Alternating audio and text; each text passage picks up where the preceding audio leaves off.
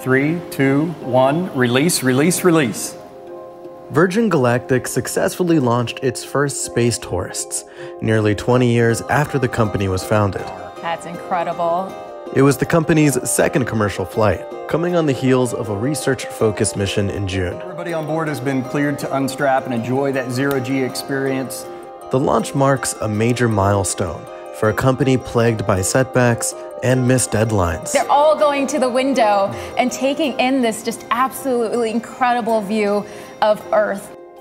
Roughly 800 tickets have been sold for future flights.